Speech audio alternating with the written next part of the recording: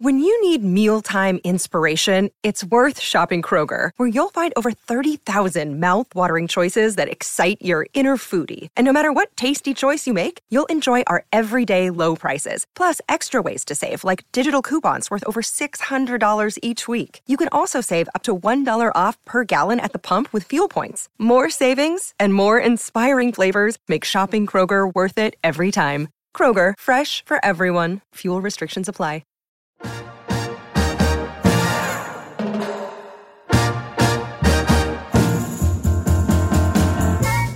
Hello, friends. It is I, your host, Ashley. You have been welcomed back very poorly to the last... Nope, that's not the name of this podcast. Hold on. How many podcasts am I on? I almost introduced you guys to my comic book podcast. You have a comic book podcast? I have a comic book podcast. It is called The Last Panel, and this is not that podcast. This is all staying in, by the way. That's fine. But if you guys are keen to hear opinions on comic books, I do have a podcast called The Last Panel that is available wherever podcasts are found. This, however, is Who's On Worst, part of the D-Rays Bay Podcast Network, where my co-host, Darby Robinson, and our wonderful producer, Brett Rutherford, discuss the worst of baseball film oeuvres. Is oeuvres plural? Pluralable? Oeuvres. We talk about bad baseball movies, and obviously we haven't done it in a while because of this top quality intro, so we hope you missed us. For you guys, it probably seems pretty recent because we just had an episode come out, I don't know, not long ago. But it's been a real long time since we recorded. So let's shake the rust off and talk about Mr. 3000. And I will throw it over to Darby to kind of give us a breakdown of the year and the ratings of this Bernie Mac not so classic. Yeah, so Mr. 3000, I don't know how many people remember this film. I do remember seeing like trailers for it, but I never ended up watching it when it came out. I definitely missed this at the time. It came out in 2004, a year before Fever Pitch actually came out, another Who's on Worst film, maybe the best of the Who's on Worst films that we've seen so far. Best of the worst, yeah. So 2004 is the year. We have Bernie Mac kind of at the, I wouldn't say the height of his power. This is like well after like the Kings of Comedy tours, but he's on the Bernie Mac show. He's on television each and every week on one of the more, I'd say, underrated sitcoms in this millennium. I really love the Bernie Mac show. I thought that was really funny, and he is obviously very, very funny. I will say, and we'll save it for the like actual thing, I'm a little disappointed in how kind of not funny this movie is, but we'll start off with a little description in case you haven't watched it, or at least to see like this is what the description is on Rotten Tomatoes to draw people in to this 2004 film. Milwaukee Brewers player Stan Ross, played by Bernie Mac, angers his teammates by retiring during a 1995 playoff game after making, it definitely wasn't a playoff game. It's already incorrect. They were in the playoff push, but not a playoff game. It was also after the game, if we want to be really like pedantic about it. It's so already incorrect, but after making the 3,000 base hit, required to enter the Baseball Hall of Fame. It's not required either. Definitely. What is going on here? Okay. First sentence, terrible. 9 years later, a clerical error is discovered, invalidating 3 of his hits and keeping Ross from the ultimate baseball honor. The 47-year-old player convinces the Brewers to let him rejoin the team to make his last 3 hits and sheds his selfish nature as he rediscovers his love of the game. That might be the worst description we've had so far in terms of inaccuracy. That's not the film either. And also, I guess he does discover his love for the game, but that's also not really. I don't know that it's his. I think that, if we're already going to dive into it, I think that Stan's connection to the game was never a problem. Like, he was very much into baseball, but he was into baseball for himself, which becomes the crux of the growth that we see throughout the movie, right? It's that Stan was only ever into baseball because of what it could do for him. Exactly. And it started at a young age where he like kind of developed a love for it very young and then built up and he became the greatest of his generation. And from there, it kind of spirals into, you know, who he becomes after. But yeah, I don't think it's about his discovering a love for the game. In this character, Stan Ross is a very, very talented hitter.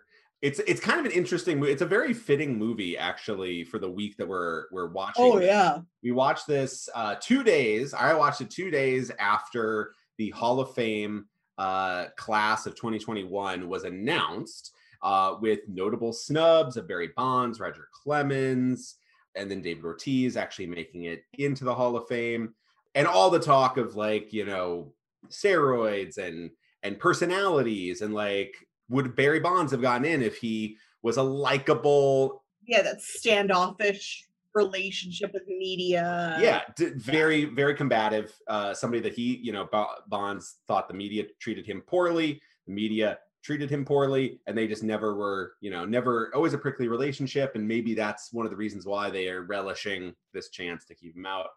So this is a very fitting, because Stan Ross is this, the film starts off with a fake Reebok commercial that's parodying a real Charles Barkley commercial. That's basically, you know, the very famous and very awesome "I'm Not a Role Model," which was that Reebok or Nike? I feel like it was Nike. But basically, the concept is Stan Ross is this great player, but him and the media have a combative relationship, and he, after getting his 3,000th hit, is celebrating after the game, and the media is kind of ripping him a little bit, and he kind of blows up and decides, you know what? I'm done. I got my 3,000th hit. I got mine. That is an exclusive club. It is not required to be in the Hall of Fame, but that is a benchmark. The Hall of Fame loves their benchmarks, that if you were to be in that very exclusive club, it would be basically impossible to keep not somebody to get else. in. Yeah. And Pete Rose is the only player with 3,000 hits that's not in them, I think. That isn't still an active player, like Miguel Cabrera, Albert Pujols. Right. And they're going to be first ballot Hall of Fame. Yeah. 100%. So Pete Rose, had he not committed a like egregious rules violation, would be in the Hall of Fame as well. So it's like, it is a long, you know, big time career mark. Stan Ross gets that and then decides, you know what? I'm done. 3,000 exactly. I'm out. I'm retiring. And it's during the Brewers are making a playoff push. They are in a race to get to the postseason, but he's quitting on the team right during the middle of it. We don't know exactly what. I think it's in August or September. It's near the end of the season. So it's a big deal. Total realism that somebody could just, you know, up and leave their contract, which is, I mean, it could have been up that year. I mean, I think they state that it was 9 years, so he would have been 36. There's no reason to think that it might not have been him going into free agency after that. But there are literally penalties to be paid for like bucking out of a contract like 2 months before the end of the season. You don't do that. It doesn't happen. It just... The conceit is that, and I feel like that setup is just, I needed a little bit more to push him to there, I guess. Why wouldn't he want to get his ring? I'm sorry. Like, if you're in a postseason push and your goal is the Hall of Fame, you have to know 3,000 hits is not the same as 3,000 hits plus a World Series ring. Right. Hall of Fame voters love the ring. Oh, 1,500 hits, but then you get like 8 really key hits in October. That gets you into the Hall of Fame easier even than anything else. Yeah. It's all about narrative. And that to me, the idea is that this guy is very selfish, right? He is all about Stan Ross. He is not about his team, doesn't care about his team. It's all about individual accomplishments. But a lot of the best selfish players still want to win, and they still want to win for them, for their own, like, I mean, that is sort of the concept, is that, you know, some of the best players that are the elite of the legends of the game do have a selfishness in them, but it's that drive of like, I will not let anybody be better than me. And I am going to, I hate losing more than I love winning type of mentality. So it seems unlikely that an athlete of that caliber, who's been around the game, you know, for, you know, almost probably 20 years at that point, because it takes a long time to accumulate 3,000 hits. For maybe people that don't know, like 200 hits in a season is a huge mark. That's very, hard to kind of continue to get. So it takes a long time to accumulate thousands of hits. That's why so few people have done it. So it seems odd that he wouldn't want to have October's success, even from a selfish standpoint. Yeah, like, you want to be maybe a it's not champion. for the fans. Yeah. Like, yeah, you don't care about winning it for your team or the ownership or the fans, but like to be able to say like, I'm a World Series champion, that's literally what everybody on every team is playing for. That is the goal. Though I do find so one of the first kind of humorous, one thing that I did find funny was, the film opens basically on this rookie pitcher, going against Stan Ross, and he throws it high and tight on him. He gets angry, and Stan Ross gets his 3,000th hit on an infield hit off of the pitcher's. It's a comebacker right off the junk. Yeah, absolutely. And he beats out the infield hit, and then the pitcher, he wants the ball, the 3,000th hit ball, so the pitcher, out of spite, throws it into the crowd, and then Stan goes into the crowd and confronts a father and a son to get the ball back right there. And the dad's like, can I just get at least a trade or something? And that one was a pretty funny scene. The image of a player. This is pre Malice in the Palace, I believe. So a player entering the stands, I feel like it takes on a different context after that. I have to actually see when the Malice in the Palace was, but it's right around this era. Yeah. And yeah, it's a little different than that. That was 2004 in November. So yeah, that actually happened after this. So could you imagine, for a rookie pitcher, a quicker way to get blackballed from Major League Baseball than intentionally throwing at a batter who's going for his 3,000th hit? Even a guy as disliked as we, I guess, assume on his home turf, yeah. And then throwing that ball into the stands, like that pitcher would never be picked up by any other team ever again. I just like in terms of the unwritten rules of baseball. That guy would be a way bigger jerk than even Stan was. You would have been a pariah. Oh, absolutely. He would have been a pariah in the game. You'd have to be amazing to pull off that. And as a rookie, oh boy. I loved the scene where he went in and like got the ball, because like it's obviously hilarious. Like I, as a Tigers fan, remember the kind of lead up to Miguel Cabrera's 3,000th hit, which happened earlier this past season. And that was a huge debate. Like, what would you ask for if you caught it? Like, what would be your terms? Mm-hmm. Would you want an autograph? Would you want a meet and greet? Would you want a signed bat? What would you ask for? But like the concept, I think, of not giving it to the player is not going to like go to anybody. Nobody's going to think that. They're going to be like, oh, I mean, like the dad did ask. He's like, I don't know, like an autograph bat or something. And that's fully reasonable. But like, it's insane to me. Like this idea of a player going up, give him a damn ball, as if there wouldn't be like 5 MLB like officiants ready to like put the big sticker on it, just like hovering in the rafters, ready to go get it as soon as it hit the ground. Just to showcase that Stan Ross is very selfish and all that. Yeah, I mean, obviously there's a lot done in the first like 20 minutes of this movie to establish that he's a selfish prick. Like it's very established by the time you find out he has his own mini mall, where everything. The next laugh I got was from that. That was very funny. So he quits, and like he obviously is now got what he wants. And apparently all he wants, and this is what kills me, this man got his, and his was getting 3,000 hits to get him into the Hall of Fame. What does he do with, age 36, leaving MLB, clearly probably millions of dollars worth of, pay and endorsements? He had a Reebok ad. He was a millionaire. He decides to stay in Milwaukee, which I think is established later that he grew up there. So it's not the biggest stretch that he would want to stay, but it is a little bit surprising, I think, that somebody would go. No, they said he grew up in the south side of Chicago. Did he? Is that where the truck was from? Okay, well, then that makes even less sense.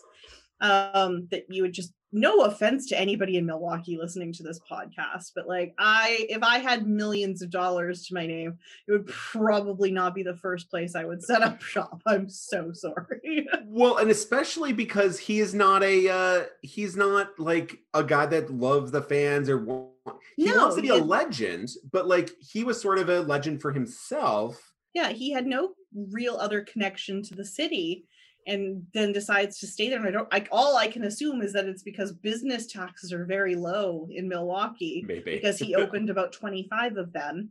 He owns that strip mall. So that's, I was getting the impression he didn't have millions of dollars to his name anymore, that maybe he had to just spurn off all of these business ideas. He wasn't getting into the Hall of Fame. You saw him even while he was coming back, rolling out this candy bar and wanting to go on this press I don't know, tour. man. Like the way they set that up, like that was my first thought. Like he's selling used cars, and I'm like, oh, how the mighty have fallen. But then I'm like, then he's like, got a Chinese food restaurant, and he's got a car wash, and he's got a haircut place, and I'm like, oh no, this man just really wanted to ride the name of being Mr. 3000.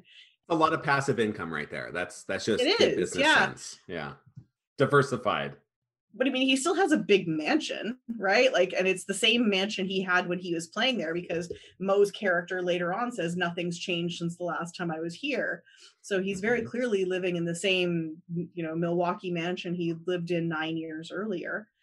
Yeah, we're established that he's a business owner, and that his, like platoon buddy, I guess it was like one of the hitters, is working for him now. He calls him Boca because he runs around in tracksuits all day long. I'm glad that became a part, like the actual part of the character, because we very quickly watching it, he's just like this guy just rocking those tracksuits, and that actor, I feel like, just shows up to set in a tracksuit, always ready to go. Michael Rispoli. Well, he was in The Sopranos. All I can think of him, Sopranos be damned, that's the lean guy from While You Were Sleeping. It's like, well, he looks like he was leaning. Is he leaning? And that's all I can think of him as for the rest of my life. But pretty sure he wore like, tracksuit jackets and that for there. Sure. But they actually in the film basically pay it off by saying that like he, as a former player, got like the Reebok deal, and so he got like a lifetime supply of these like velour tracksuits, and he just loves them. And it's like, it's like he's a little, business guy. He's like trying to ride the coattails of his friend Stan. I loved his epilogue towards the end, where you find out that Boca actually goes to Boca and still wearing velour, becomes a golf like teacher for like hot young things. Blessings. So yeah, we flash forward in time. It's 9 years later, and Stan Ross he is not in the Hall of Fame yet. He's slowly creeping up the vote total. So you have to get, for those that know, you have to get 75% of the ballot of the Baseball Writers of America have a ballot, and they vote, and you have to have 75% or more to get into the Hall of Fame. And you have 10 years to do it. Otherwise, you're kicked off the ballot forever. And there are other ways to get in, but that's the main way to get in. So at this point, he would have been 4 years on the ballot. Yeah, because you have to be 5 years retired, then it's 4 plus 4 years. So yeah, he would have been. So he's not in yet. That's 4 years. And I was thinking immediately, like, come on, like he would have been, okay, I can see not first ballot, that kind of pettiness. Second or third ballot, not getting in. That's what kills me. I'm like, I'm sorry, somebody with 3,000 hits, no matter how bitter, if there's no PED scandal, there's no integrity. I get the integrity clause, but that more applies to like your behavior on the field with like actual violations, stuff like that, with violations and things like that. Betting. The integrity clause, as readers and fans kind of want to apply it, is things like behavior off field. So a lot of people will take the integrity clause to mean things like being abusive to your spouse, or, scandals like the Pete Ross cheating thing, which did kind of go on field and off. Or getting like arrested, criminality. Yeah. I mean, it's never really been tested necessarily, the pure jerk clause. I guess Kurt Schilling's the closest thing to that now. Well, I mean, like we're Ben Verlander, we can say that Babe Ruth like murdered his wife by setting her on fire. I feel like some ancestor of Babe Ruth has got to get some sweet money suing Ben Verlander. Got to get some of that sweet Justin Verlander money thanks to his idiot brother. Oh my God. Sorry, if you missed it, and this is probably well past by the time this podcast is out, but during the week of Hall of Fame voting, Ben Verlander, younger brother of a superstar pitcher, Justin Verlander, who is a baseball guy. He was a minor league player, never got very far. But he's kind of, I think he works for like Fox or something in some capacity. Kind of like a, cheeky, generically handsome guy who will spout off about baseball sometimes, decided to say that it's ridiculous that Barry Bonds isn't in, but that Babe Ruth is in when he set his wife Helen on fire. Which is not true. Would be a shocking story if he was breaking that. But like, if you're thinking, I did not know Babe Ruth did that, it's because it didn't. If you're like, what? Babe Ruth set his wife on fire? Let me tell you, he did not. Did not. His wife died, his ex-wife, they were separated and she was living with somebody else by this point, died in a very tragic house fire that had, as far as anybody in history knows, absolutely nothing to do with Babe Ruth. He existed at the same time this house fire happened, so sure, suspect. Also, to go on a quick tangent, can I just say, like, a lot of people love to just, like, tear down Babe Ruth's accomplishments in baseball, like saying, oh, there's no way he could compete in today's game. Well, yeah, I'm sure, but nobody else could do what he did back in the 1920s and 30s. Like, if there was someone as good as Babe Ruth back then there would have been someone as good as Babe Ruth. Yeah. Like, he was just shattering record after record. Well, there Has was. nothing to do it with was the Satchel movie, Paige, but he wasn't allowed to, a little bit later on. Yeah, a little. Well, so yeah. Yeah. Yes, for sure. I think that's the one really good argument is the integration argument. But the idea that, like, oh, just because the guys were throwing 65 miles an hour back then, I don't love that.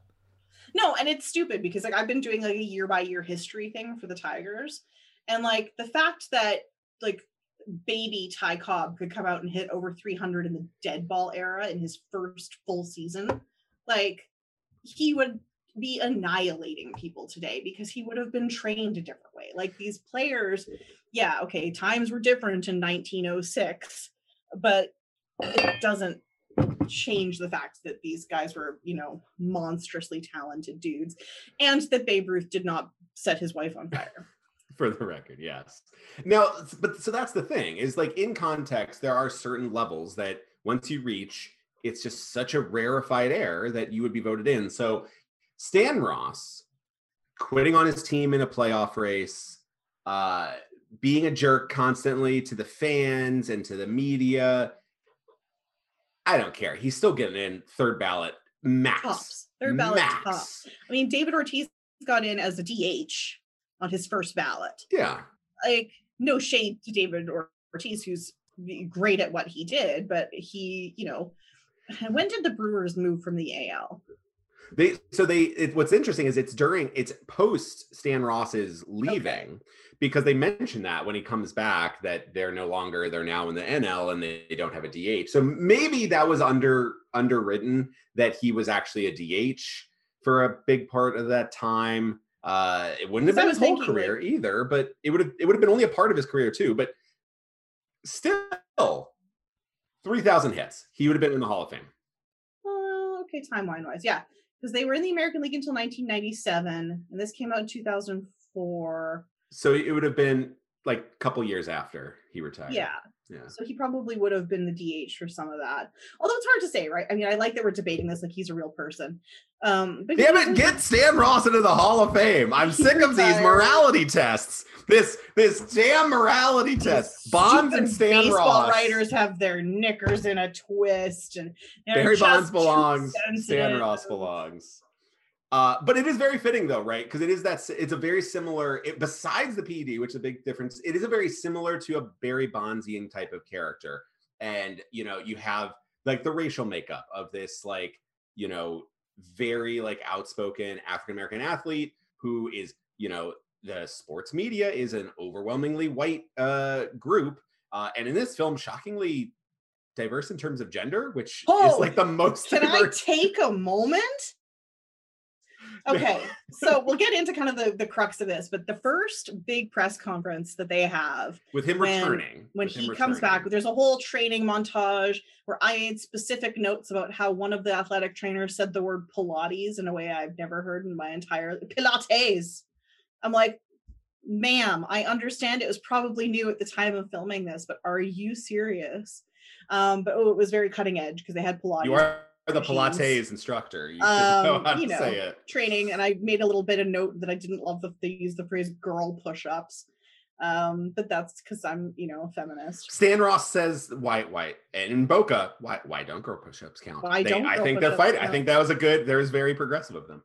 Anyway, so after this training montage, he's in shape. He looks like he's kind of like good to go. They have a big media scrum where, of course, Stan puts his foot in his mouth. He, calls the rest of the team little leaguers, says that they need his 47-year-old self to come and save the team and like get them through September.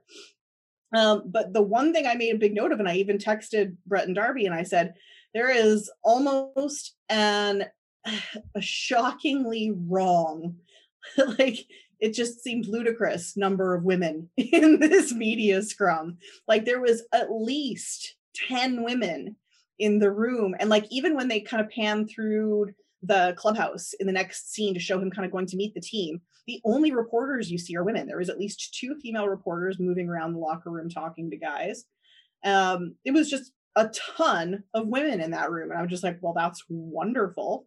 I wish it represented what all media groups in real baseball looked like, even though it doesn't. And then one of our other main characters of the movie, Maureen, Mo, and she shows up as an ESPN kind of, like headline reporter. Field reporter, yeah. She's been sent out to cover this, and what you kind of glean from her interaction with Stan is that they had something going on in the past, which is later revealed to be quite an ongoing love affair. And she's been sent down to kind of cover the story of his first game or two back. Return, yeah. It would be like if Barry Bonds returned right now, which, in that it would be a big story. People would, absolutely tune in. Or Derek Jeter left the ownership box and was like, you know what? The Marlins stink. You guys are weak. The captain is here.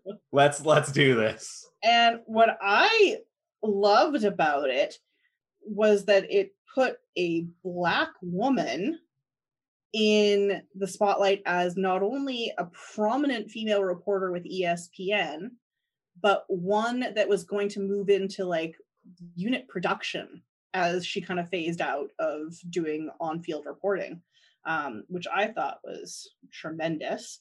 And of course, played by Angela Bassett, who looks flawless and terrifying. And I would not want to be her ex in any capacity. She was bringing a very interesting energy throughout the entire film. In some places it worked, in some places it didn't. It was very inconsistent. They played her as like a jilted ex in very weird ways at some point for somebody who very clearly kind of went into the movie like okay with her past relationship with Stan. Like it was kind of like a water under the bridge. We had something, but you were too into you, and I had my own kind of mountain to climb and my own goals to reach. And then she goes in and has like this enormous blow up at his bar where she really does respond like a jilted ex-girlfriend. And it didn't sit right with how I felt that character was supposed to. I didn't get that character at all. Like throughout the entire, I didn't understand her relationship with Stan, like what she really saw in him. Like that didn't come through. Like they, like he was a prime athlete and they were, having affairs. And then, there's a scene in Toronto where she tries to surprise him, and you those expect Canadian groupies, they're a different breed. They're a different breed. But I never really got that pairing very well. I didn't really buy.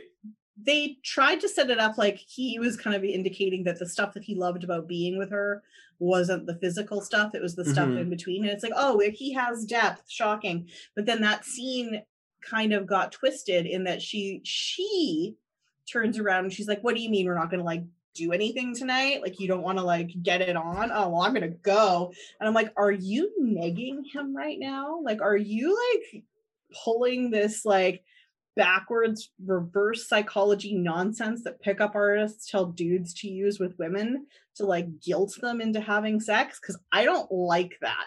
It was a very strange, like the romantic plot, which is a big plot of the movie. And it's like kind of like the reason for Stan's, like, I guess, somewhat arc, which we'll get into. I didn't really see much of an arc here at all, but like that is sort of the idea. It's like his getting better. A speed bump. He goes through a little life speed bump. He gets slightly better. I don't think he's that different at the end of the film. I think he's still the exact same, like, arrogant, sort of selfish guy. But we'll get into that part. So the film's big conceit, though, is that now, after 4 years on the ballot, still not in the Hall of Fame, he's getting close. Like, he is like inching up every year. And the big key is there's this rush at the stats at the MLB office, and this guy rushes in, and he, like in a sci-fi movie when they're like find alien signatures, he like rushes in and is like, you know, when people are up for the Hall of Fame or getting close, we like quadruple check the numbers. Well, we looked and we found some discrepancies, and they find that there was a rained out game or a suspended game that then got picked up again, you know, like a month or two later. And that does happen a lot. And there's always some weird statistical stuff that happens when sometimes it could be before the trade deadline and then somebody gets traded. And so sometimes that pitcher, the stats roll over, but then potentially like that pitcher like debuted, like a player could make their MLB debut before and after their first hit, and weird like time space continuum bending with the way baseball tracks these things. Or somebody could be pitching for one team and then gets traded and then end up pitching for the other team in the same game. So in this, basically they double counted Stan's hits from that game and made this error, something that, to be perfectly honest, would never ever actually happen. I get that this is probably one of the best ways to make this conceit happen. Like, it's coming in, the idea is like he has 3,000 hits and then they take 3 away and he actually has 2,997. And so then he has to come back to try to get those 3 hits because being Mr. 3,000 is a big deal to him. It's just, it really wouldn't have worked like that. Yeah. Baseball is incredibly meticulous. It's something with the stats so specific and so closely watched. With baseball, it never would happen. Like in the era of, I mean, I'm pretty sure Fangraphs and BREF were both around in 2004, though I could be making that up. I live in a world where I'm used to having like 9,000 different sources for this stuff. But BREF for sure, I would have thought. But those stats themselves were still maintained, even if they weren't immediately available online to jerks like us.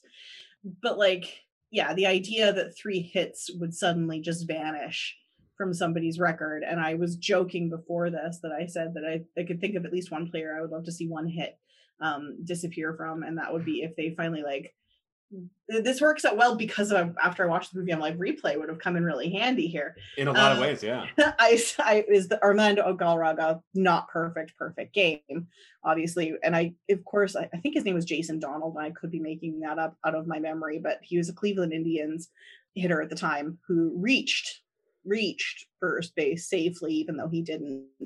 And obviously the game ended on the next batter, and it should have been a perfect game, and I'll die on that hill. And I think that MLB should give it to him. And umpire Jim Joyce would also die on that hill. It's like he's haunted by that as well. He is. He admitted it the next day. He was tearful. He apologized. What can you do? But baseball will not even go back and change that. Like, no, they won't. In the thing, exactly. Even though the umpire, the replay, everything is saying like, oh yeah, that was an out, and it was the last play of the game. So if you just say, oh, that was actually an out, it's over.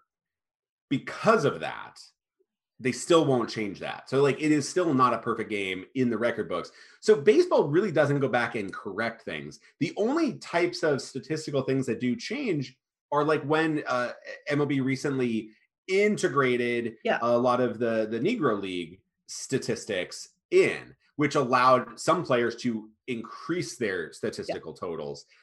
So pre-integration, separate league, and then into integration into baseball, those stats carried over. So you got to see the full breadth of talent, including players like Satchel Paige, even Bell, though some of those statistics were, you know, kind of a little bit harder to find back then and maybe not as well recorded, especially pre-integration, but like that was at least an effort to fully correct the record. Like these things happened, these people like played, these should be part of the record books. Taking away stuff, it wouldn't happen. But I will give the movie credit that is the best possible excuse to be able to make this conceit happen.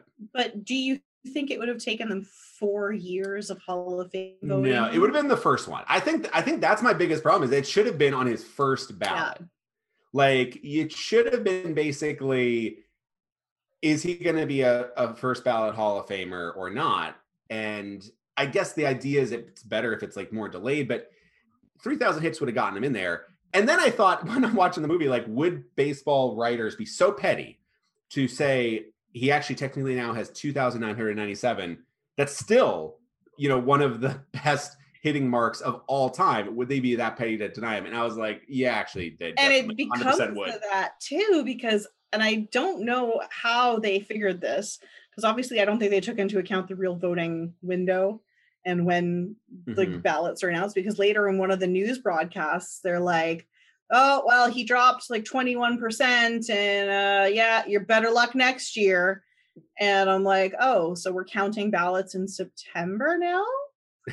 It's a little, well, I think isn't that was it the season before or during? Because it's not, they didn't have Ryan Thibodeau back then to maybe little baby Ryan Thibodeau trying to do his little Twitter account, being like tracking the ballots. And because we can see like the drop from private ballots or public ballots versus year to year drops and things like that. So yeah, you can really see the extra 23% that Omar Vizquel had in the anonymous cowardly bracket. The coward ballot.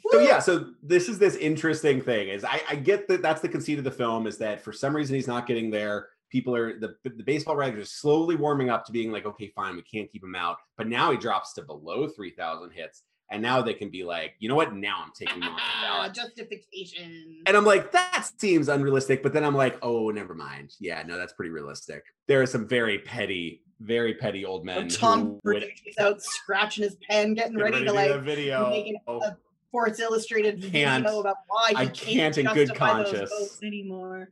It's a hollowed ground that it must be walked up. Blah blah blah. Tom Verducci will never listen to this. I feel okay.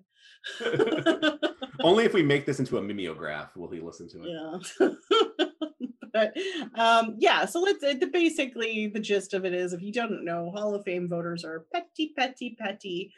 I think there's a lot of discussion as to whether or not it should just be in the hands of baseball writers to select, because if you weren't aware, the BBWAA, the Baseball Writers Association of America, have sole voting privilege over who gets into the Baseball Hall of Fame, which when you think about it is kind of goofy. Like there's no managers involved, there's no players involved, there's no broadcasters involved, nobody but writers. And as a baseball writer, that seems a little skewed. Stan Ross would agree. He would high five me for that take, which is not my goal here. Let's take a quick break and then we'll kind of get a little bit more into some of the plot, some of the characters, and meet the rest of the Milwaukee Brewers of the new era. Another day is here and you're ready for it. What to wear? Check. Breakfast, lunch, and dinner? Check. Planning for what's next and how to save for it? That's where Bank of America can help. For your financial to-dos, Bank of America has experts ready to help get you closer to your goals. Get started at one of our local financial centers or 24/7 in our mobile banking app. Find a location near you at bankofamerica.com/talktous. What would you like the power to do?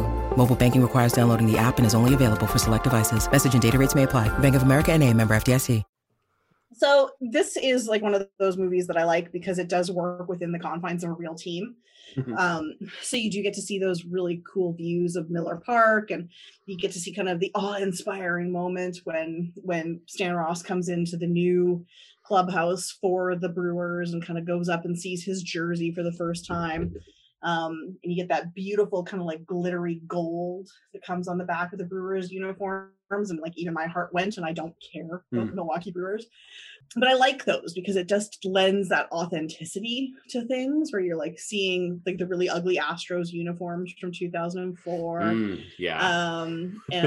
you know, you get like that real, it's kind of the same way with Fever Pitch, where it was so part of the Boston Red Sox lore that even just those, and I think what was missing here was more of those crowd scenes, like that beautiful B-roll footage of just like what it feels like to be a fan of the park, I think is what made Fever Pitch feel so romantic and feel like it worked so well as a baseball movie.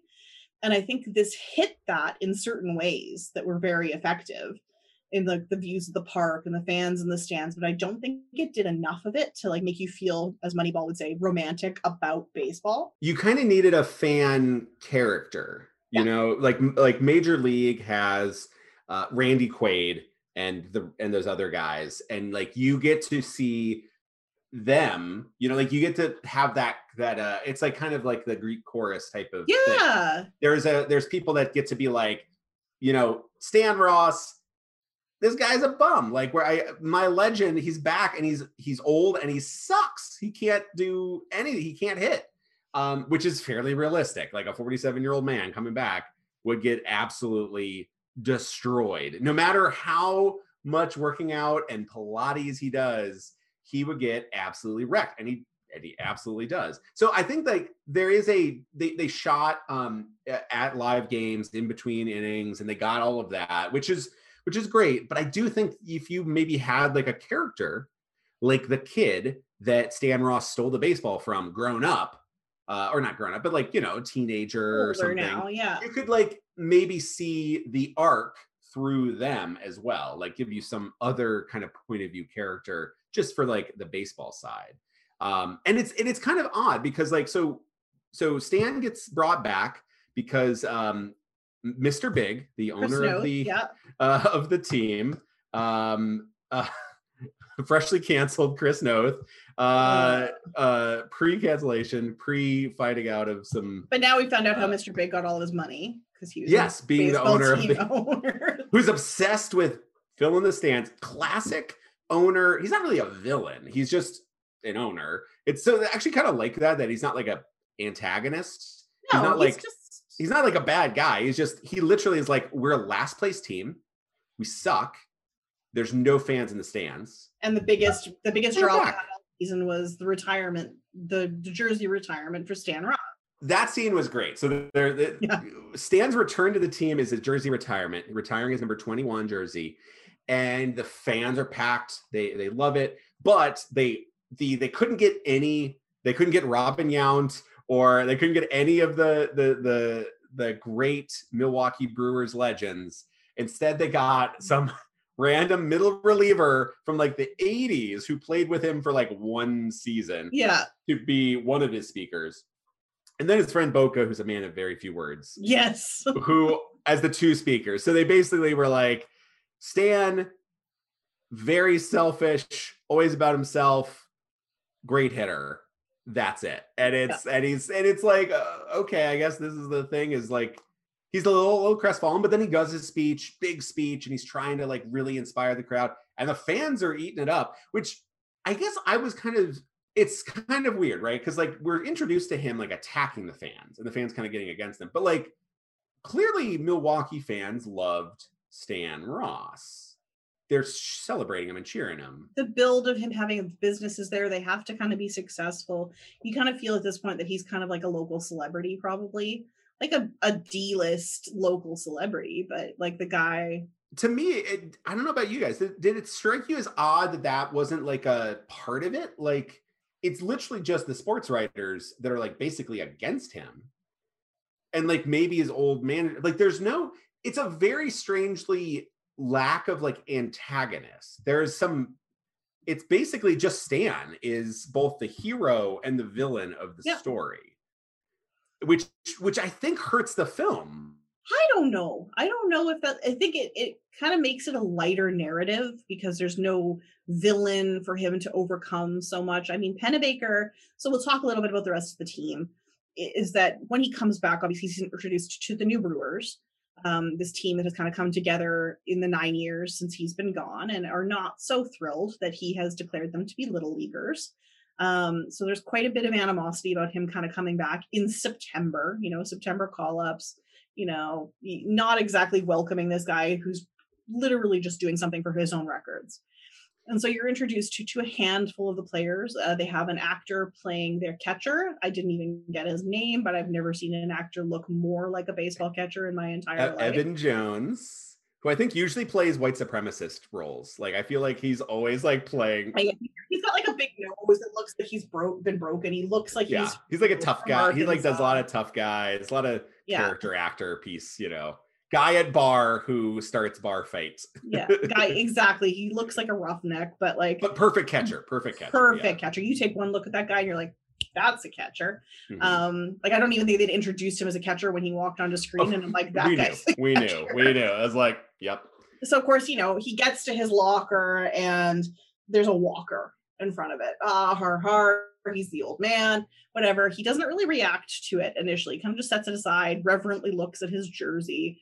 And then you're kind of slowly introduced to some ridiculously stereotypical characters that round out the rest of the main Brewers cast. Kind of worse than like Major League, because like we reference Major League a lot because it's a classic baseball movie, and they have like in that movie they have like crazy caricature.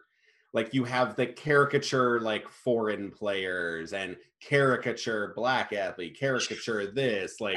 I think they tried to settle it up here where they were like, what kind of players would you see on a major league team? But it didn't work as well. It didn't, because it wasn't played for laughs, really. It was just that they weren't. So you had kind of like the hot-headed Latino characters who would break into fights with each other constantly. You had the middle infield, Minato and Skillet. Who weren't funny either. They were not funny. That bit. So there's a consistent bit that they are fully committed to, which is that these two guys, the second baseman, third and shortstop, are just like they're two peas in a pod, but they will compete over everything. So they're at one point they're competing over naming all like actors in soap operas or characters in soap operas. They're competing over who can throw out like a trash, like a ball into a trash can or run across the thing. They're like toddlers, right? And that's the joke. It's not funny, and it is constant. I like the idea of their relationship, but it's got to be funny. It's so bad. Wasn't. They fully committed. They were 2 feet into the deep end, and I hated it. A little bit of a chuckle over the soap opera thing because they're just sitting there on the fence and they're like talking soap operas back and forth to each other. And Bernie Mac's like, "Come on, guys, we're playing to win," and nobody cares about him at this point. And they're just like, "Let us talk about Port Charles or whatever the hell we're talking about now." And I thought that was kind of cute because the one guy got real mad. He's like, "You can't put telenovelas in." And so there was a little, it worked, but that was it. That was the only. That was that. The other humor comes from you have the Japanese player, the pitcher, and he gets the words wrong. Like he'll try to use a colloquial. He's great at the language. He speaks English perfectly, but idioms and swears are ha ha ha. He doesn't get them, and so he'll be like "hole of an ass," and it's such an it's ridiculous in that that's where we're leaning. That the Japanese speak-born character who has perfect English otherwise doesn't, and has been in a major league clubhouse for how many years? I feel like if you were going to do this, I think they're trying to do the Ichiro thing where all of his teammates would teach him American curse words and stuff like that. But the way it's pulled off, so the actor who is half Japanese, he's from St. Paul, Minnesota. Mm-hmm. And like, he couldn't be more like American sounding. Like, he is the least, I was like, if he hadn't said he was from Japan, I would not have known. Because like, he's not like, at the very least, he's not doing like an offensive voice. No. So like, that's good. I'm like, good job not doing that. But it was like, he's supposed to be Japanese. Like, I didn't know that was the thing. I was just like, he just said it has weird colloquialisms. Well, when he first starts talking, he just seems like he's grouchy and doesn't like him. And then you don't really even understand what the shtick is supposed to be until he's like, whole of an ass. And you're like, what? And then you're like, oh, are we going to do this? Are we doing the thing where the foreign player doesn't know how like common terms of phrase are used? Let's not. And those are really... None of the side characters really landed with humor. And that's a big problem. And the biggest thing is that it relies so much on Bernie Mac to bring any jokes. And he doesn't. I love Bernie Mac. He is so funny. But what in the world? He is not given anything to work with. And the problem is he's so unlikable through like 80% of this movie. Mm-hmm. And I feel like Bernie Mac is the guy you would get because he is effortlessly charismatic and charming. Rest in peace, Bernie Mac. He's a person that you can absolutely be like, whatever the character, you're gonna fall in love with him. And he can play cocky and arrogant and like, but like kind of likable. But this character is just kind of a jerk constantly for so long that it's really hard to be like, I'm not even like laugh. There's a few jokes like listen, Bernie's given over almost 2 hours in this movie. He's gonna get a few jokes off, but this is an off shooting night. This is like a 6 for 36. Like, he's firing up threes, but they're just missing. The best line of the entire movie wasn't even a Bernie Mac joke for me. It was a Chris Noth line. And it's when he's like, listen to the sausage stand. Yes. Yes. Because there's a completely like tertiary character who's in like 4 scenes. And it's one of the sausage race sausages that the Brewers are famous for. Played by comedian Dane Cook. What? No. Yeah. No. Yeah. Oh no, Dane Cook made me laugh against my will. He did. No. But you're right though. It's Chris Noth that gets the best joke line because, you know, the Dane Cook hot dog is basically saying like, you're 2 for 58. You suck. He's just like, because basically the gist of it is this hot dog is on Stan's case the entire movie because at one point they're in the same bathroom, which seems unlikely. And the hot dog is like, help me get my zipper undone. And Bernie Mac's like, no, man, I'm not helping the hot dog get his wiener out, which was not even the joke. And it should have been. That's a better joke. You just punched it up. You just got a better joke. You just punched up the script. And they should really hire me for all baseball. You got a wiener trying to get a wiener out. Boom. Come on.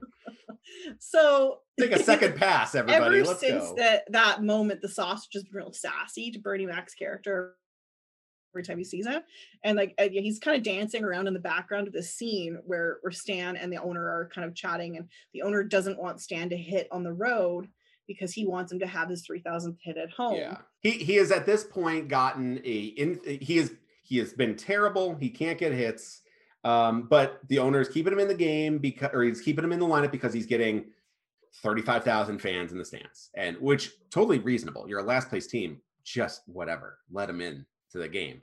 And then he gets a broken bat hustle single. He slides into first. Not great. Kevin Kiermaier style, absolutely. The throw is wide, yep. So it did help. So the first time the slide actually helps, and then he also gets a hold of a home run. Yep. So he's at 2,999, and then they're about to go on the road, and the owner decides to say like, you're not gonna bat. And Bernie's like, you're taking half my at bats away. And it's like, dude, they're doing fine without you. They don't need you. And they're trying to get to third. This is the stake, which I do like that the stakes are incredibly small, which is they're a last place team trying to move up just a little bit. Just like a little bit at the end of the season. I kind of took a little bit of issue with that again. It didn't really matter. But like, you've got him going like on Larry King and Jay Leno. and these like legendary TV personalities are like their leading question is, so the Brewers, you guys are trying to get into third place. Nobody would give a nobody would. There is not you're totally right. Nobody would give less of a crap about where they're like, I don't know what the Brewers are doing. I don't care. What is their hit? Like, where's their candy bar? What's next for Mr. 3000? I did like the hand-drawn candy bar that he brought on Leno. I thought that was I had a good laugh at that one. And of course, he calls up Dave Navarro on the phone because Carmen Electra is the other guest that day. And I'm like, whoa, that is a pop culture moment you really had to be there for to get that joke. This film is a insane time capsule of media, especially sports media of the early aughts. I mean, Peter Gammons has a like it is incredible. You have Peter Gammons, you have Stuart Scott, rest in peace, Sports Center. Like, by the way, the most laughs, the most jokes, rapid fire are definitely from Stu Scott. Like, he's the one that's like bringing it. I mean, that's realistic though. And it is realistic. It just made me miss that. Like, brings me back to my teens, like late teens before going to college, just like every day putting on Sports Center, watching Stuart Scott, like religion, like amazing. Loved Stuart Scott, loved Sports Center. And then you had like the Best Damn Sports Show. You had PTI, which I remember being on back then, but also I'm like, man, they've been on the air for 2 decades. It's crazy. Like, this is a crazy, and you have EA Sports, you have MVP Baseball, which no longer is a thing. It's like a very weird media time capsule. And you also have Leno and Larry King. And my favorite cameo comes in the form of one of the sports reporters that gets one line in the entire movie. And that is one Keegan-Michael Key hanging out behind the batting cage. The crazy wig. One line. That might have been his hair at the time. I'm not sure what to tell you. He shaves his head now. So he's like, trash is like, how's the season gonna go, Stan? And that's it. That is Keegan-Michael Key's entire appearance in that film. But he's behind netting. And I'm like, he's in focus for like a half a second, and then he's like, out of focus the rest of the scene. All caps in my notes. I'm like, is that Keegan-Michael Key? Oh, my first thought was, oh, look, it's a Keegan-Michael Key cameo. But I'm like, no, this is just a very small role. That was the role he got. That was before he was anybody. And I'm like, oh my God, I was so excited. And that is the most excited I got in the entire movie. But we have left out one kind of major character in all this discussion because we've already talked about the sausage played by Dane Cook at kind of the second lead. Besides, you have Bernie Mac, you have Angela Bassett, and then you have like, this is the third lead, and that is a character named T-Rex Pennebaker, which is fantastic name, a chef's kiss of a baseball name. That's an all-star name, right? That there. Is just Pennebaker alone. That man is destined to be a baseball player. You throw in T-Rex, got a little T-Rex tattoo, not a dinosaur. I think it's like an 8-ball and it says T-Rex on it. Inexplicable why he doesn't have a dinosaur tattoo. I'm definitely creating a Road to the Show character named T-Rex Pennebaker in next year's MLB The Show. That's for absolute sure. But he is like, he's the superstar of the Brewers. He's the only one getting hits. He is, as Darby said, Mookie Betts before there was Mookie Betts. 46 home runs or 47 home runs, like absolute mammoth shots. Yeah. He is a monster. He is played by the incredibly attractive Brian White. I feel like I had to throw that in for any lady listeners. Do I have any female listeners on this show? Is it just me? Or anybody who isn't a lady who happens to like looking at attractive men?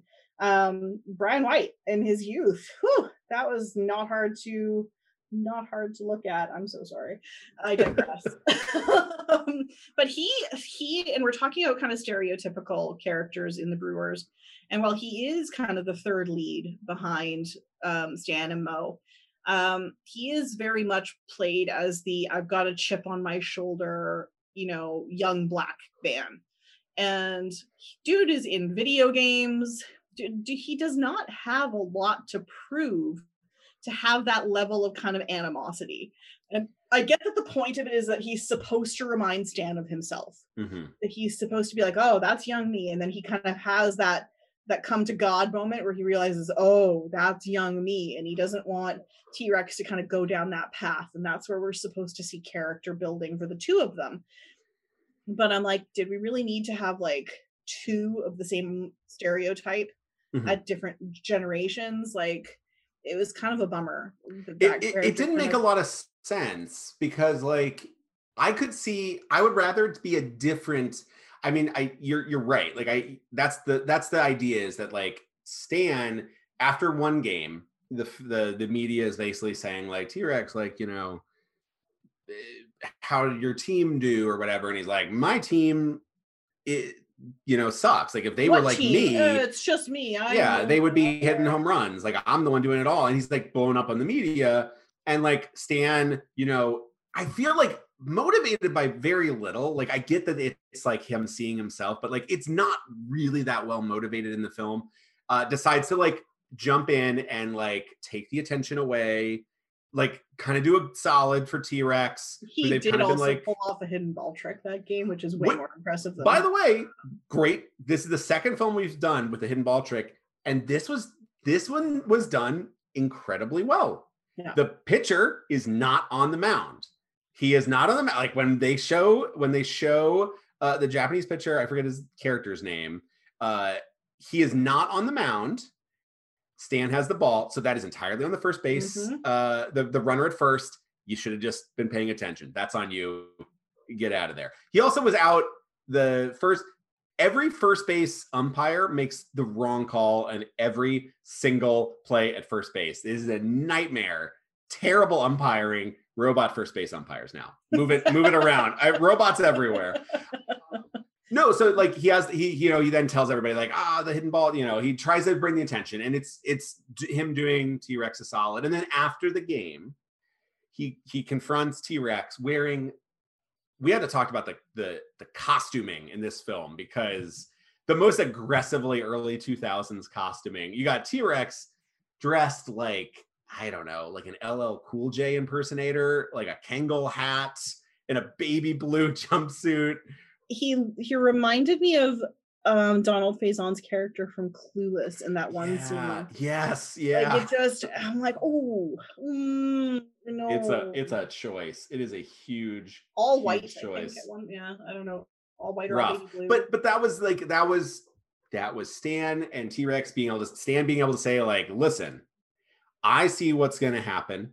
You're going to have a great career, and then you're going to be denied because I was you are me.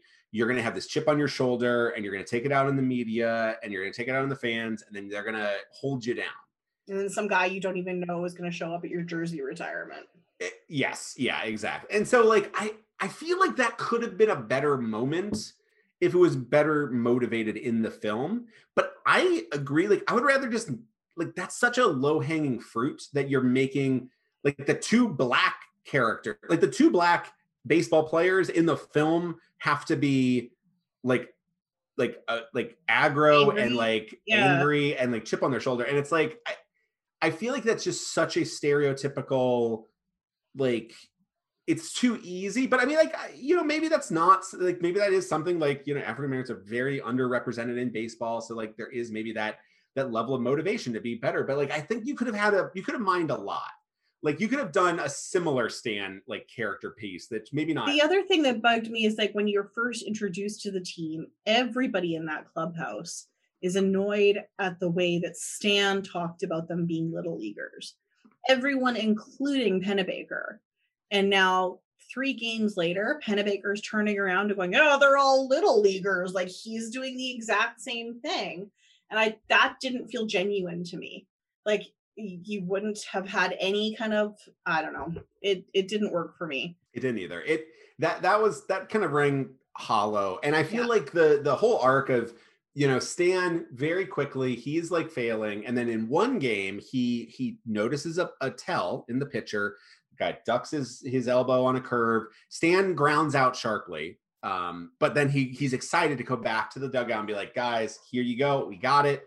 He ducks his elbow with a curve, load up. Let's do this. And everybody's like, who cares? And then T-Rex hits a home run off of a curve, and he's like, you saw it. And T-Rex is like, I don't need anything. Like, I'm the best. And it just does feel like out of nowhere that he is suddenly now, like, convenient to the plot, a very selfish, all about him athlete, which, I mean, maybe that was what his character was, but like, maybe show that a bit. Yeah, like give us some media, like some interviews where he's just like that, or he has his own commercial now. You could have had Mo, like in the TV at the bar, Mo is talking to T-Rex being like, what did you think of your game? And he's just like, listen, I'm trying to drag this team on. Because that would have introduced both of those characters in a much more interesting way. It doesn't even have to be like focus on. It could just been like a quick little thing in the background.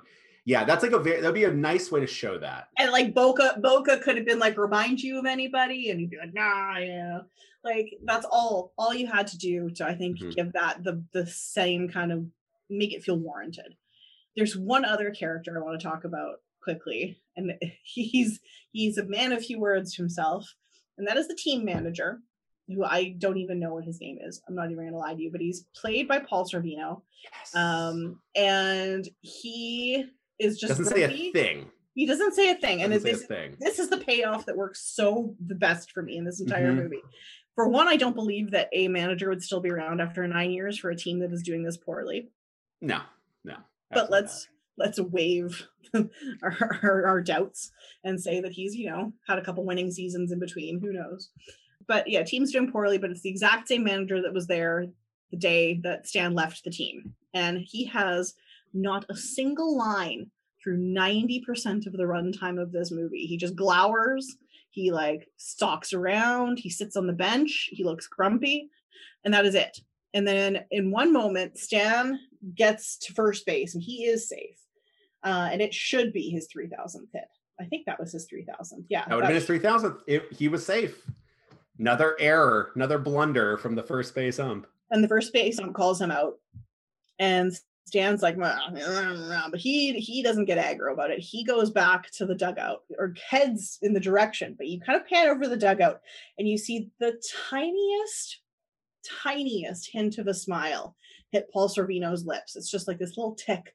And then all of a sudden he's up the dugout stairs and he is whipping his hat off and he is charging up to that first base umpire and he lets loose a tirade of the most superbly realistic managerial pitch perfect that I have ever seen.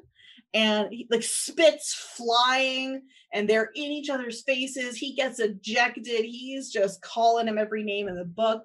And it is the first and only time that man speaks in the entire movie. And it is the most perfectly executed, because I think I was about to make a note. I'm like, is this guy going to say anything in this entire movie? Right before this, there's a scene in the dugout, which also didn't work for me before this whole thing, where Bernie Mac is he's sitting further down the bench and he's just talked to Pennebaker and Pennebaker's off doing his own thing. And then he kind of looks over to the manager and he's like, I know I messed up. And he's like, I know you're mad and I'm sorry I left the way I did. And then he says, I was young, coach. I was young. And I'm like, sir, you're about to retire. You were 36 years old. I think he was 38 because it's 9 years later and he's 47. You're right. So he's 38 years old. You're not young, man. You're old. 8 Not for the earth, but for baseball. I'm 38 years old. But you're also a grown up. You're a grown adult. Believe it or not. I'm not questioning you calling me old. I am old. I'm 38 years old and I understand what the consequences of my actions are.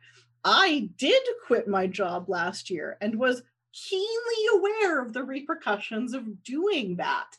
You don't just go, well, F this, flip the table, walk away and go, I was young. You lose that after age of 29. It's out the door. That's he goes on Twitter and he tweets something racist and he's like, I didn't know I was a wee babe of 38.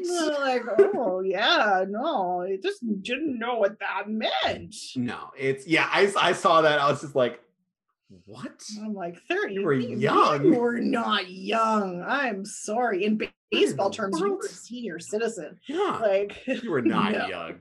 Oh, not young.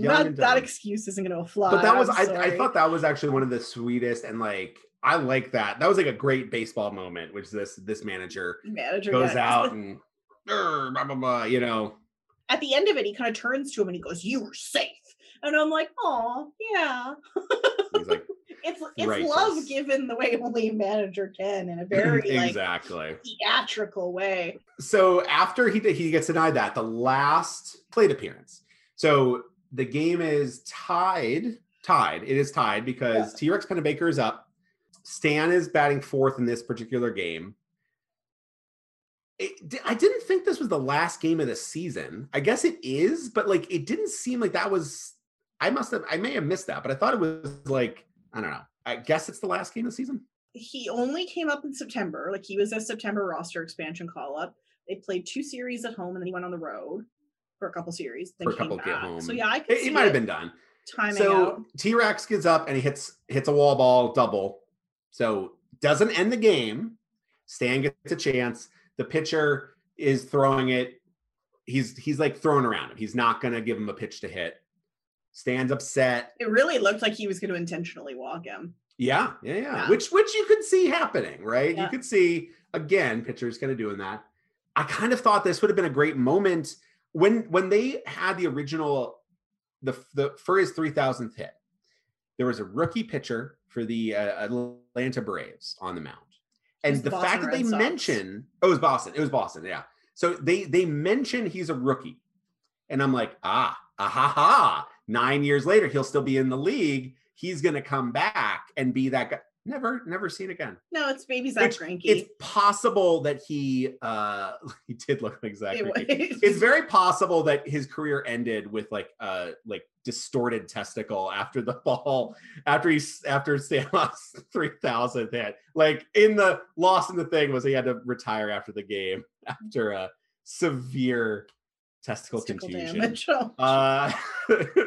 But like I was like, he's gonna come back again and be like, I'm not gonna let you get that 3,000th hit again. Like I thought there'd be more stakes, but whatever. He's pitching around him, and he does give him a pitch to hit, but Stan decides to lay down a bunt, kind of like not like a sacrifice bunt, but he kind of sees T-Rex getting into like a running mode. T-Rex takes off.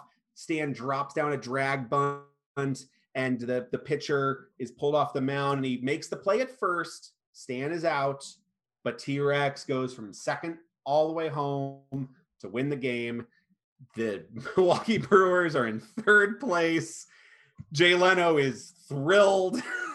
Larry King's having the time of his life. Larry King has paid off his bet.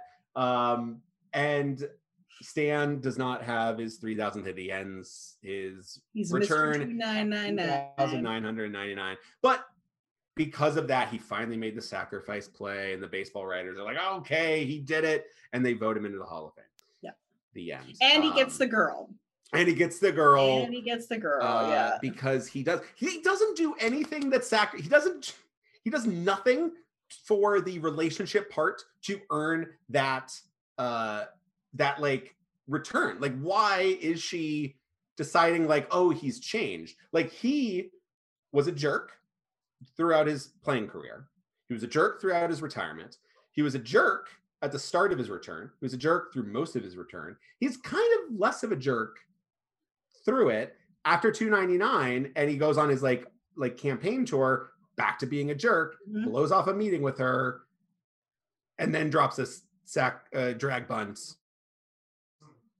And suddenly he's a better person. The better person. And she decides to give up her career to... No. She was a producer still.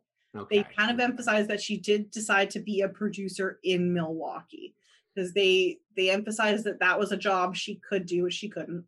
I'm sorry, you can't be a unit producer for ESPN in Milwaukee. That's a step down, but she also does have that Viagra money. They got that Viagra money, and that's...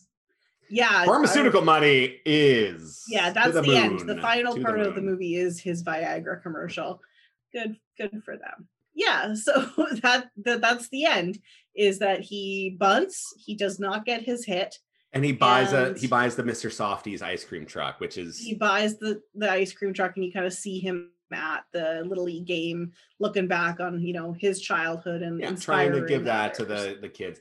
That was one of the moments in the film also that they bond, that T-Rex and him bond, is like talking about what's the sound of baseball, and it's the and he's whistling the trucks, Mr. yeah. Softy truck, and he's like, that's what I, when I was a kid growing up on the south side of Chicago, after baseball, we'd hear the truck, we'd all run and get ice cream, and then T-Rex is like, nah, I'm from Philly, this and is what it sounded like. Yeah, which is, I really wish that was better. Like, I feel like that scene had like all of the like raw material for like a pretty good like baseball scene, bonding scene, but did not land at all. Did not land. It was a little all. bit cute. Yeah, you're right. Like, one of the biggest failings of this movie is that I think it wanted to be a baseball comedy, but it was a soft drama. Yeah. It isn't a funny movie. Like, there are one or two funny lines. We talked a lot about how this reminded us of Mr. Baseball. It's like an American retelling of Mr. Baseball. An aging kind of fish out of water, and he's only a fish out of water in the sense in this case that he doesn't really know how baseball 9 years later really works, and he doesn't know his teammates, but you still have Japanese stereotypes coming up to, you have a romantic thing, and you have the ending is almost the exact same as Mr. Baseball, which is instead of chasing individual glory, he goes for the team glory. And yeah, it's very similar. Both of them didn't have a romantic plot that worked for me. Mr. Baseball was better in that regard because he at least sacrifices more. Him and her father bond, and that actually makes much more sense as to why she is like, I get that. Less creeped out by the relationship between Mo and Stan. That's true. They are much more both age appropriate and have history, and like she wasn't bathing him. There's a lot more. I do believe the sexual chemistry better for sure. A little bit. They didn't really have very good chemistry either, though. And how do you not have chemistry with Angela Bassett? Angela Bassett will get you eight tenths of the way there. I feel like you just need a little bit more. Like, she is an actress that will be like, I'll get almost all the way. You just got to give a little bit. And like, Bernie, not great. And I do feel like this is, I feel like the pieces here, like if you were telling me I'm giving like a Bernie Mac central movie and I feel like it's a comedy, I am expecting a lot more laughs than this. And I think the script just does not work. Honestly, I wouldn't even be mad with it as a Bernie Mac soft drama. He can do that too. He did a great job. Like, his performance in this movie was great. I thought like that, everything starting from that intro Reebok commercial. I'm like, I bought him as a stubborn, hard-headed, he did it, yeah. Slightly aging, kind of DH type character who knows how good he is and isn't afraid to tell you how good he is. And he carried that really well. As like, he plays the jerk, he plays the foil. And in a way, I think it would have been a better story if you'd removed the romantic element. And the story was this kind of up-and-comer Pennebaker needing this old, obtuse, selfish, retired player for some reason. Like, the foil needs to work, but I thought if it was about that relationship and that kind of building as opposed to the romance, and I say this as a baseball romance writer, that you don't always need to put romance in these movies. Like, who are you trying to sell on it by adding that romantic subplot? Because I did not care about those two at all. I was way more invested in Mo's career arc and like what she was going to do and how she had accomplished the things she had accomplished. Give me more of her story. Like, I don't even need it to be a romance. Like, give me more of Mo pushing back at ESPN to get more time on air, to tell the stories that she wanted to tell. And, maybe that's what inspires him to be a better person, because she writes something that's just like, oh man, I really was a jerk, and this piece has spoken to me in that sense. Like, there's more interesting things you could have done with her than being that girl he cheated on when he was in Toronto. A couple of things. First, going back to like, it was kind of a soft drama. According to one IMDb tidbit, and I'm always kind of skeptical of the veracity of these little trivia bullet points on IMDb, a few actors that were approached for the role, I'm guessing before Bernie Mac: John Travolta, Richard Gere, and Denzel Washington. And so I'm almost wondering whether or not the initial script for this movie was more of a drama. Mm-hmm. And then when they landed with Bernie Mac, they kind of pivoted to turn it into more of a comedy. Or they just let him ad-lib stuff. Like, yeah, maybe. I don't know. And then the second thing, going back to your point, I wonder if this movie could have benefited from some more flashbacks, maybe a la For Love of the Game. Because we only got that early glimpse into what Stan was like in his initial career, and it was at the end of his career, like he retired there. And I'm kind of curious, maybe we get some of that history with him and Mo, maybe it's a little more clear, maybe we get some more of what he was like, maybe when he was in that Pennebaker role, when he was the star for the Brewers, and have that juxtaposed with him now playing the old man in the clubhouse. I think that might have given us a little more insight into the character that he was as he, went through his career. I also think he should have gotten to punch the sausage. Yeah, that would have been funny too. I would have been great. feel like that would have closed that particular character dynamic for me. Like just the sausage is out on the field, exact... just coming off the sausage races, and he comes out of the dugout and just wallops the sausage. That would have been funny. When did Dimitri Young hit the sausage at the sausage race? I don't know. Because Dimitri Young, was it Dimitri Young? I would have gotten such a laugh out of that. Randall Simon. It was Randall Simon, different big-bodied first baseman. Randall Simon whacked. It was in 2003. Oh, that would have hurt. That was just in the zeitgeist. I was expecting it because there's a very famous baseball clip. It's not great because I think the person in the sausage costume was like actually a woman, and she actually did get like kind of hurt. So it's like Randall Simon is this first baseman, and he's on the sideline, and the sausage race is going by, and he just like takes his bat and he like bonks the sausage running by, and the person collapses. And it's like, I think in theory you're like, I'm just gonna bonk this giant thing, but it's like you're a baseball player and you hit somebody with a bat, and there's like foam, but it's not that much foam, and so like it was like kind of like a big deal. And and I think eventually, I think he like gave like a signed bat or something like that to the person, and they made up. But that's hilarious. I was expecting that, right? Like he'd get like give him the comeuppance of like bam, and then there was no like finality to that. So I don't know. It didn't really enter me. Let's quickly just kind of talk about what did work and what didn't, and kind of our general feelings on it, and then who we would pick to play for the Rays. Yeah, I think overall this film, I think we sort of hit it.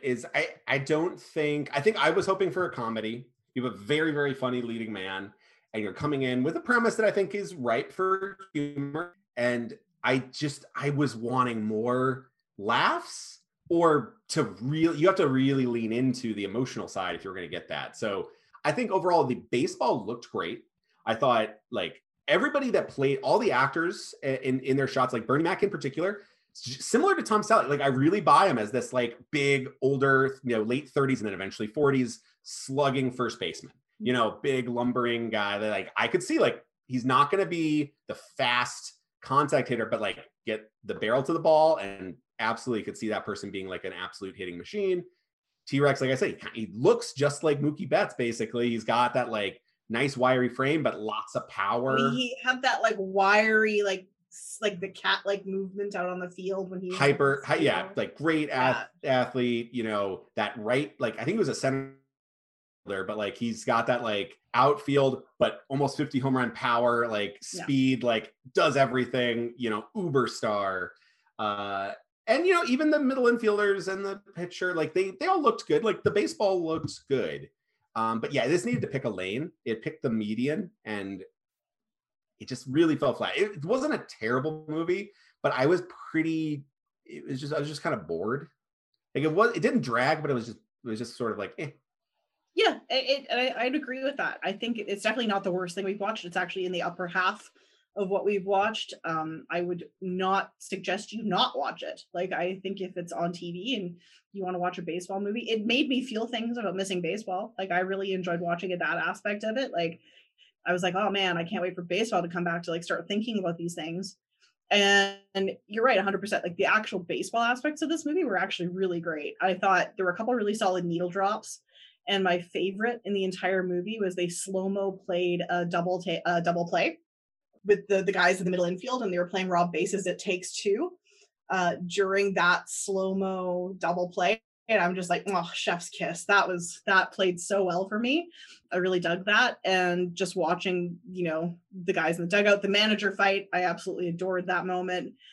And there were some solid lines throughout, but it wasn't funny. It wasn't a comedy. It wasn't a good romance. And it was a passable drama with a decent outcome. I cried. I'm not going to lie. Like, if we're going to talk about this, the moment where he laid down that bunt and sacrificed his 3,000th hit to get the team to win the game and to get where they needed to be, and he's like, oh, it's bigger than me. I cried. I had a good cry as he was like, as the guys were like piling on each other at home plate, and he's kind of like sad sack over on first base going like, oh yeah, well, that was it for me. And he kind of like sadly looks around, and then the whole team like in slow-mo welcomes him into the huddle. I'm like, there were some baseball tears happening there. But yeah, it was fine. It was a fine movie that you will not regret watching, but you can rest easy that you don't have to regret it if you don't watch it. Yes. And I also really loved, I think the media like time capsule. I did enjoy just seeing like, oh yeah, the Best Damn Sports Show, like Tom Arnold, like, wow, that was a weird period in time. And a very young baby Chris Rose. My God, I missed that entirely. He's in there. I gotta go check that out. Seeing Peter Gammons on Sports Center, like all that stuff, I was like, that brings me back. I did enjoy that. Amazing. Yeah, I was watching with my girlfriend, and I was like, you do not understand. That Sports Center set no longer exists, but I would watch it every day after school and before school. And you don't understand what I'm feeling right now, seeing Stuart Scott. It's like Stuart Scott, like she grew up being like a huge Bernie Mac fan. Like she's not a sports person, so I'm a Stuart Scott fan. It's like both of these people no longer with us, and it made us very sad for a brief moment in time. And I thought that part of it, even though I was much younger when this movie came out, not to age you guys, but I still enjoyed it. You guys both age me on a constant basis. That's fine. So let's move on to, and there's some of these movies we have no choices. It's very difficult. This movie, there's a lot of baseball players in this, and not necessarily baseball players, but like there's a lot of characters and like, yeah, like you could select people. So who do we take to add to the Tampa Bay Rays? Ashley? I'm going to go with a safe bet here. I love me a slugging outfielder. I'm taking T-Rex Pennebaker all day, every day. He's a bit of a hothead, but I feel like the kind of, clubhouse atmosphere of the Rays would set that right pretty quick before he became a clubhouse cancer. And I welcome him aboard. What an outfield of Randy, Pennebaker, could have KK or Phillips be the defensive center. Just boom. I feel like all you need to do is like have T-Rex and Phillips hang out for a day, and he would just mellow. Yeah, like exactly. Play some MLB The Show. He's upgraded. Yeah, absolutely. His hurts would be off the chart. So I think Pennebaker is obviously a great choice. Like 50 home run power from an outfielder, absolutely superstar. I'm going to choose somebody that is in this film. He's going to be a prospect. We are going to have to actually grow with him quite a bit. But he is physically in this film a very young 17-year-old Buster Posey is finally coming to the Rays. He plays the Astros catcher at the end of the film. A 17-year-old still in high school, Buster Posey. Oh, I feel like that's cheating, but okay. Is still in this film. He's in the IMDb credits. What? Young Buster Posey. Finally, I get him onto the Rays. I'm righting the wrongs of the past. Buster. Oh my God. He's going to have to spend some time down in the minors. He's only 17. We're bringing a 17-year-old through time and space, but the future is bright. In the year of actual Posey's retirement, no less. Well done. I would say it's a little bit cheap of an answer, but the fact that like it's the narrative, but like the Rays not taking Buster Posey in the 2008 draft, I'm very much okay with that pick. Mine's a little off the wall. If I could make a coaching edition, I'm actually starting to think if there is a character development, this isn't my pick, but if there is a character development with Stan Ross, I don't know, he's got a knack for like hitting, and maybe as a hitting coach, he could work out. The one guy I'm going to go with, though, is when he first gets back into the big leagues, there's this left-handed pitcher, I think his name was Hamilton, and they just said he's got a nasty breaking ball. And I'm all for adding a lefty with a nasty breaking ball. You know, the Rays have already added Brooks Raley this season. And how about Hamilton? I don't remember what team he played for. Cincinnati, maybe? I don't know. But he's on the Rays now. I'll take him. Like it. Just all right. Who's got the best breaking ball? Boom. You're in. Yeah. Good old unhittable lefty. Why not? All right. Well, with that, I think our general consensus is that you could do worse than watching Mr. 3000, which I almost called Mr. Baseball because they're basically the same movie. It's Mr. Baseball 2. All Bernie Mac needed was a mustache. Did he have a mustache with this? I don't think he did. I don't think he did either, but maybe. It's not as prominent as Tom Selleck. No, it was Tom Selleck's stash. But yeah, you could definitely do worse. We will probably be, I think our next one up will be the newer version of Bad News Bears. Because we want to switch to kind of a kids themed one. We're going to take another shot at trying to get a comedy in here. We'll see. We will attempt it. We'll see how that goes. Billy Bob Thornton, I don't know. But anyway, if you liked it, rate it. And if you didn't, please don't. And never mention it to anybody else. But we hope you liked it. Glad to be back. Welcome to 2022. Plenty more bad baseball movies to watch. And with that, we will say goodbye.